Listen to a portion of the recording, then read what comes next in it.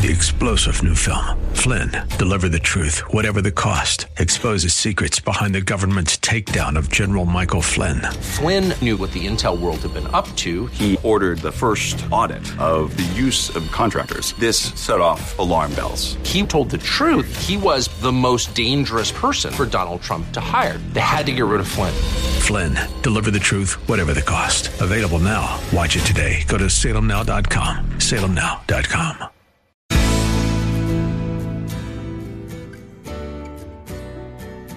But nothing has reshaped the entirety of the story of mankind, not just our country, mankind and your eternity, than what we memorialize this morning in communion. Join us now for Grace to the Bay as we glorify the Lord Jesus Christ through sound expository teaching by our teacher, Dr. Roger Chen. Grace to the Bay is the radio outreach of Grace Church of the Bay Area located in San Mateo. If you are blessed by Dr. Chen's message and are looking for a church home, you're invited to come worship with them. Now, here is Dr. Chen. On June 6th, in 1844, a man by the name of Sir George Williams founded what he called the Young Men's Christian Association. He established this organization to help develop youth through Bible study, promoting Christianity and subsequent humanitarian work based on Christian principles. His goal was to develop a healthy mind, body, and spirit, as stated in their mission statement. And so they would hold a variety of activities for youth, including sports and athletics and classes to help them learn various life skills. Over the past 175 years, the Young Men's Christian Association has grown to 120 countries with over 64 million people impacted by their classes. And with that growth came more of a focus on the activities than on the Christianity. And today, the YMCA is pretty much known as a gym. The C still stands for Christian, believe it or not, in today's age. And even in their mission statement and on their website, it still says that they are promoting Christian principles. Some of you are probably surprised if you are familiar with the YMCA or ever been a member or used their gym or gone to a class, that the C indeed stands for Christian. Because when you walk in there, though in the name is Christian, there's nothing Christian about it. To get so focused on going through the motions rather than the reason for those motions that you lose your depth of worship and your reverence for God is a common problem in Christian organizations, including the church. I can think of few practices within the church that are more prone to such numbing of the heart and mind than the Lord's Supper. We go through the motions. We drink the juice, we eat the bread, we look around, awkward silence, fumble with the flap, and we forget what we're doing, why we're here. Perhaps we've never been taught. Perhaps some of you never knew. You just understood this as something you did at church, just like stand up, sit down, open your Bible, close it, listen, leave. But as we come to communion, not just today, but in our church on a monthly basis, we understand that there's something more to that. There's obviously a reason that we celebrate it. There's a reason that verses are read. There's a reason that at our church we take some time for you to repent, to get your heart right. There's a reason for it. And so perhaps as we've begun this study in 1 Corinthians 11 on communion, there's a nagging voice in your mind that says there's got to be something more to just, a few extra minutes at church to drink this juice and eat this little piece of bread. So what's the solution? What's the solution to not lose our depth of worship in communion? What's the solution to regain it? What's the solution to have it in the first place? For many things in the Christian life, but in particular in communion, even as stated by the Lord himself, I believe the solution is easy. It is remember. Remember what it's all about. Remember its roots. Remember why it came to be. Remember what Jesus did. And this morning I invite you to remember. To remember what communion is all about. 1 Corinthians chapter 11, verses 23 through 26, if you would turn there with me. We've been looking at this passage. And if you're new to the concept, Though people may use those terms for different reasons, for different contexts, for our context this morning, the Lord's table, the Lord's Supper, communion all refer to the same thing. 1 Corinthians 11, 23 through 26. Paul writes, "For I received from the Lord that which I also delivered to you, that the Lord Jesus in the night in which he was betrayed took bread. When he had given thanks, he broke it and said, 'This is my body, which is for you. Do this in remembrance of me.' In the same way, he took the cup also after supper, saying, 'This cup is the new covenant in my blood. Do this as often as you drink it in remembrance of me. For as often as you eat this bread and drink the cup, you proclaim the Lord's death until he comes.'" For us to have a greater sense of worship, a greater seriousness about what this means, I want to give you this morning 6 facts to remember to help you worship through communion. The first fact is the Lord's table was instituted by Christ. Let me read for you again verse 23, where I get this point. He says, and this is Paul writing, "For I received from the Lord that which I also delivered to you, that the Lord Jesus, in the night in which he was betrayed, took bread." He received something in the past. He has delivered it to the Corinthians and the other churches. An interesting note here is that it is generally agreed that 1 Corinthians, the letter that Paul wrote that we're studying here, was written before any of the Gospels were written, making what we're studying right now the first written account of the Lord's Supper. So how did Paul know about it? Well, this is the early church, and it's a tradition that is passed among Christians since its inception. We're not even talking about multiple generations. Jesus was just alive a few years ago, and so it's there. The people who witnessed it are still there. If the Gospels had not been written yet, we know that those disciples that were with him when he instituted the Lord's table are still alive. In fact, it is one of the reasons the Gospels were written later compared to other New Testament books. Though they appear first in the New Testament, they were written later, not last, but later, is because it got to the point where the church was growing, people were being martyred, people were getting old, and the eyewitnesses were saying, we need to write this down while we're still alive, while we still can. And by then, there were other epistles already written. Now, we do know that Paul had received direct revelation from God. He talks about that in Galatians chapter 1. And when you look at the wording here, it seems to indicate that that is the case in regards to the Lord's table as well, when he says, I received it from the Lord. So he received it from the Lord, and now he's passing it on or delivering it to the churches. Both those words that he uses there, received and delivered, were technical terms in the Jewish culture, in other words, in Paul's mind, so how he would write, that referred to religious instruction or the transmission of important traditions. The emphasis here being the command of Jesus to practice the Lord's table.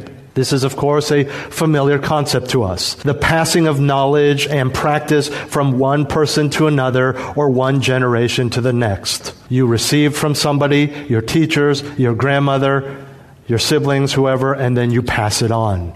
That's what Paul is saying he is doing from the Lord to him, to the churches. And what's important here is that Jesus is the ultimate source of this tradition. Even if he is using hyperbole in a sense and he just received this tradition ultimately from the Lord but directly from other people, we understand that Jesus is the source. He himself instituted the Lord's table. And we know that he's talking about this, specifically the Last Supper, the Passover meal he had with his disciples and where he instituted the Lord's table, because we are given a historical clue. Look at the verse. The night in which he was betrayed. We know what night that was. The Last Supper. It is the night that he was betrayed into the hands of the Jews by one of his disciples, Judas, the act of betrayal.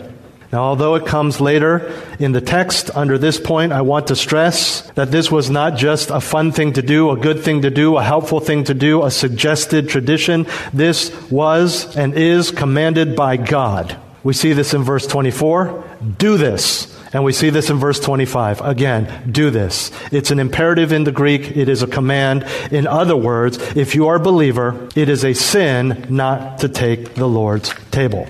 It is a sin to constantly reject it, to constantly not practice the Lord's table. It is a sin for churches to say, we don't practice this for whatever reason. It is commanded by God. There are times, of course, as we will see in the coming weeks, that there are times where it is good for you to let the cup and the bread pass that time. That's not what we're talking about. That's a good thing to do. But if it's a habitual practice, it is sin. We are to do it. It's commanded. The fact to remember here, to help us worship through communion, is that this is from God. This is from the Lord himself. We have the record of it in 3 of the Gospels, the Synoptics. And 2,000 years later, what a blessing it is to commemorate what Jesus did on the cross, to recite what he recited with that last Passover meal with the disciples, for now, as we'll see. There will be more in the future. And for us to have a fuller understanding of what it is and what it represents. Remember, he said, this is my body, this is my blood. He's talking about the crucifixion. He's talking about the new covenant. The disciples had no idea what he was talking about. They had some idea, but they didn't have a full understanding of what was to happen in just a few hours. Peter even rebuked him. Remember this? And Jesus says, get behind me, Satan. Wow. He had to die. And so we today have a fuller understanding than even those first participants who witnessed the institution of communion. To be able to look back and have the record for us in the Gospels of his betrayal, of his farce of a trial, of his crucifixion, of his resurrection, with historians filling in the blanks of what he would have endured physically, what the area would have looked like. And so we remember. We remember, first of all, that this is from the Lord. And like all commands, they are wonderful. They are good. They build us up. They help us. They draw us closer to him. And this leads us to our second fact to remember to help you worship through communion. The Lord's table illustrates the sacrifice of Christ. Find this in the end of verse 23 and verse 24. I'll read all of 23 again. For I received from the Lord that which I also delivered to you, that the Lord Jesus, in the night in which he was betrayed, and here it is, took bread, and when he had given thanks, he broke it, the bread, and said, this is my body, which is for you. Do this in remembrance of me. So we have this picture of Jesus taking this bread and breaking it. It would have been a thin, flat cake of bread that everyone shared. And he took that bread and he declared to his disciples and to the world and all of us that the bread represented his body. Now there's a misconception among many that he was saying that in subsequent Lord's tables in the practice of communion, that the bread becomes the actual body of Christ somehow.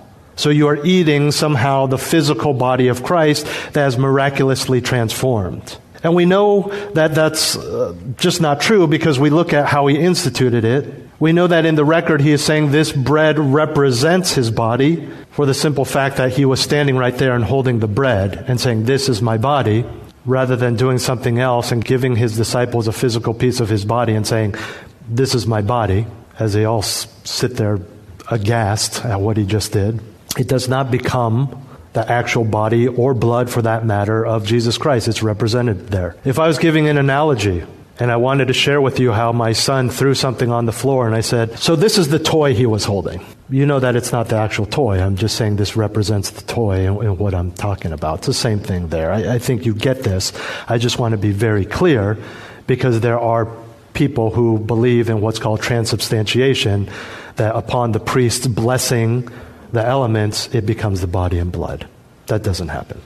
So he took this piece of bread, not a literal piece of his body, the same kind that they had been eating all night, the same kind that was at that very moment being digested in their stomachs. So what is it that this bread represents? What is his body when he says that? We conventionally think, well, yes, it talks about his body being sacrificed on the cross. Hebrews 10:10 says, we have been sanctified through the offering of the body of Jesus Christ.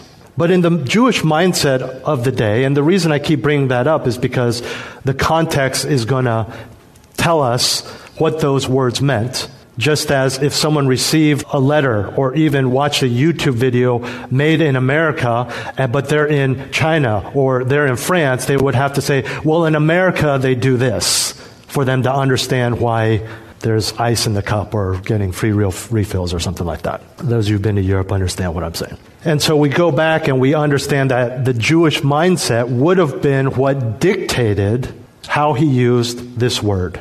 And in that culture, in Paul's writings, the body represented more than just the physical body. This is more than he bled and died and his physical heart stopped beating, which is a big part of it, you understand. But they would understand back then for this to mean the whole person. For Jesus, this would mean the entirety of his incarnate life, his teaching, his ministry, his work, his earthly experiences.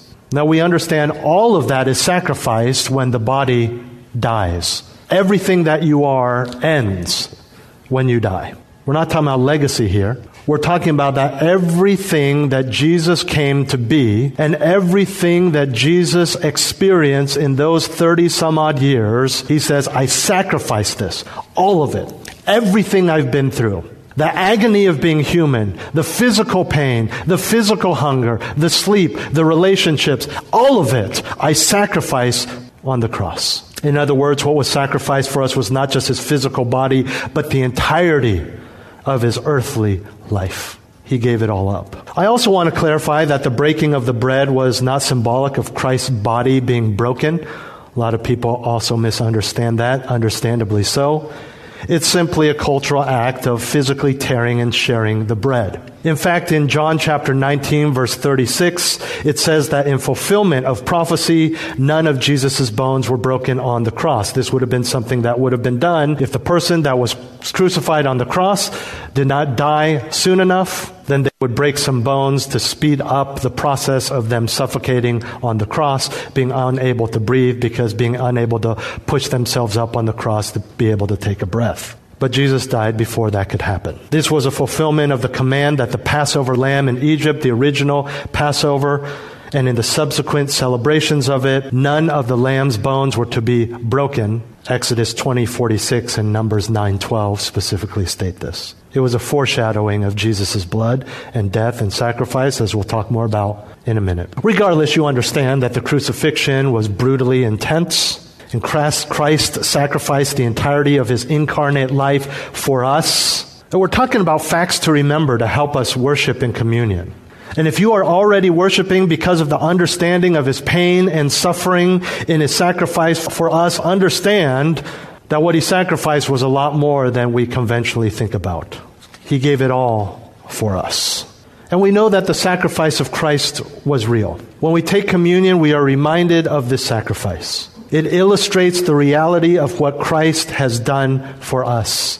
And for most of us, that is really the height, the centrality of communion for us. Sometimes believers will even when they go to communion, they say, well, I'm kind of distracted. I'm not thinking about this. I'm not taking it seriously.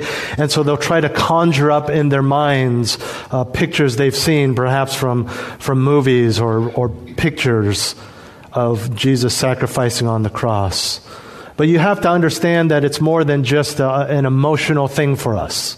It is an intellectual, cognitive understanding of all that he did for us.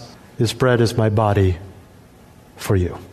A third fact to remember to help us worship through communion is that the Lord's table identifies the Christian with Christ. In other words, when you take communion, it's not just remembering that guy over there in the distant past.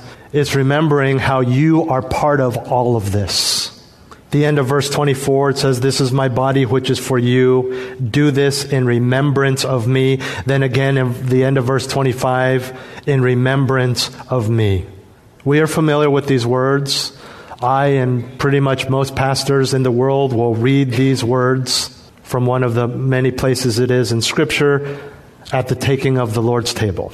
And we take communion again to remember. Jesus instituted communion so that we would remember. But oftentimes, when we do something in memory of someone or something, it is a nod to that person, then the rest of the time is not about that person. It's focused on self. Our fun, our family, our sadness even. This is true, ironically, because of the name of Memorial Day. We say, yes, thankful for the freedom we have in this country, and then it's a big barbecue, it's a big picnic, it's having fun, it's a day off, it's relaxing, sleeping in, catching up on whatever, right? We don't really memorialize that which we are supposed to memorialize, even though it's called Memorial Day. We remember, oh yes, this is about this, and then you kind of go on and that's it. And this, if you recall from last week, is precisely what the Corinthians had done. They acknowledged that this was a Christian thing, this was for Christ, but they were focusing on themselves and their pleasures even in the midst of the supper. But the word remembrance that Paul uses twice here does not simply mean in memory of him. Again, in that culture, for the Hebrew, the Jew, this was more than just to bring to mind or recall something. No, this word remembrance has the meaning of memorial, which means to meditate as much as possible on the reality and significance of the event. In communion, when we memorialize, when we remember, we are to relive the life, agony, suffering, and sacrifice of Christ to the best of our abilities in our minds. A good way to think of it is remembering, oh yeah, this is my buddy who passed away. This would have been his 65th birthday. You're like, oh yeah, I miss him. And then you go on with your day. Versus when you actually went to his memorial service. You're thinking about him, you're quiet, you say hi quietly in reverence. You dress up. There's pictures. There's people who share about stories, so you think about him. You remember these things. Not just bring to mind, but remember, oh yeah, he was like that. Oh, I didn't know. Thanks for telling me that story. I didn't know that about him. There's maybe even a slideshow, a video, a goodbye message from the deceased. That's a memorial. That's what communion should be. Not just, oh yeah, thank you, Lord, and then drink, eat, and that's it. We need to think deeply. We must memorialize what Jesus Christ has done for us in the true sense of a memorial, because he died for us, but is alive. We are to eat the Lord's Supper in memorial of the salvation that is ours as a result of his death and resurrection. On a personal level, this point is what's going to help most of us worship through communion the most. To think deeply on what Christ has done, but not just that, to think deeply on what Christ has done for you. We've all been to memorial services where we're just a guest. You never knew this coworker of your spouse. You're the spouse. Maybe a family member. I never knew my grandpa, but I'm here. So I'm a grandson, granddaughter. But this is for you. You know him, and you know what he did was for you. And this is to do more than just strike an emotional chord for you.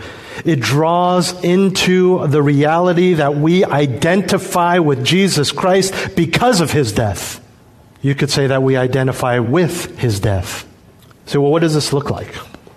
Well, some responses to this, or some things to pursue to help you in your worship and proper practice of communion, would be trust and gratitude. To know how much of your life you go through trusting God because he died for you. To be thankful for what he has done for you. As we'll see in a moment, you can also look ahead to eternity. To know that because he died for us, because he died for you, you will be in heaven. There is no fear of death. O sin, where is your victory? O death, where is your sting?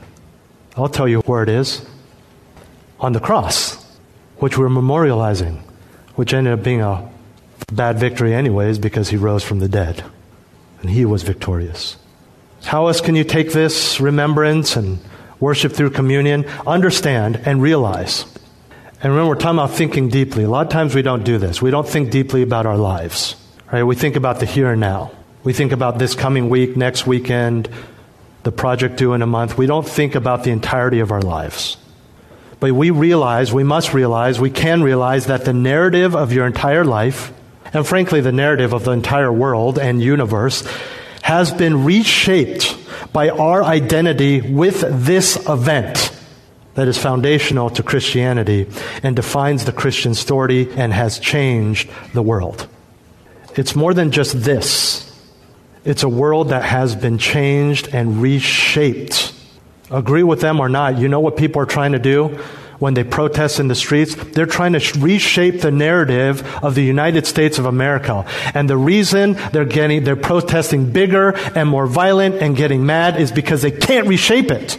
You can't do it. Get a few bills passed. Maybe this store will do this. Maybe these people will start putting a sign at their door. But nothing has reshaped the entirety of the story of mankind, not just our country, mankind and your eternity, than what we memorialize this morning in communion. Man, if that doesn't get you worshiping and that juice and that bread, I don't know what will. So friends, remember. And as you sit there during communion and you take of the elements, wrestling with the flap on the cup or your mind wandering to the day's events, I want you to focus in this verse on one of the most powerful phrases in all of the Bible, and thus one of the most powerful phrases in all of the world. Look at the verse. The phrase is, for you. For you. He did this for you. This is why it is so important for the believer that, as I said earlier, it is sin to forsake it, but also why it is sin for the unbeliever to take it. More on that next week. This has been Grace to the Bay with Dr. Roger Chen. For the next part in this series, join us next week at this same time. Grace to the Bay is the radio ministry of Grace Church of the Bay Area, practicing and proclaiming the purity of biblical truth. You are invited to join them for worship services in San Mateo, Sundays at 11 a.m. Visit gracebayarea.org for service times, directions, live-streamed services, listen to archived sermons, or to make a tax-deductible donation to help keep Grace to the Bay on the air, so that we can continue to share Pastor Roger's teaching with you each week. Again, that's gracebayarea.org.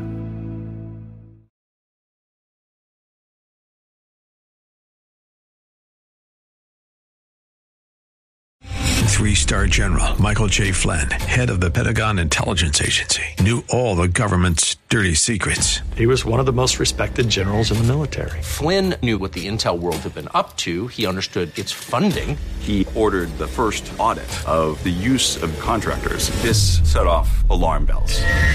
The explosive new documentary, Flynn, Deliver the Truth, Whatever the Cost, uncovers the facts behind this scandal. Flynn told the truth. He was the most dangerous person for Donald Trump to hire. I find out the worst enemy that I'm going to face in my life is right here in America. They took my assessment and they wanted me to change it. And I was like, I'm not changing it. They had to get rid of Flynn.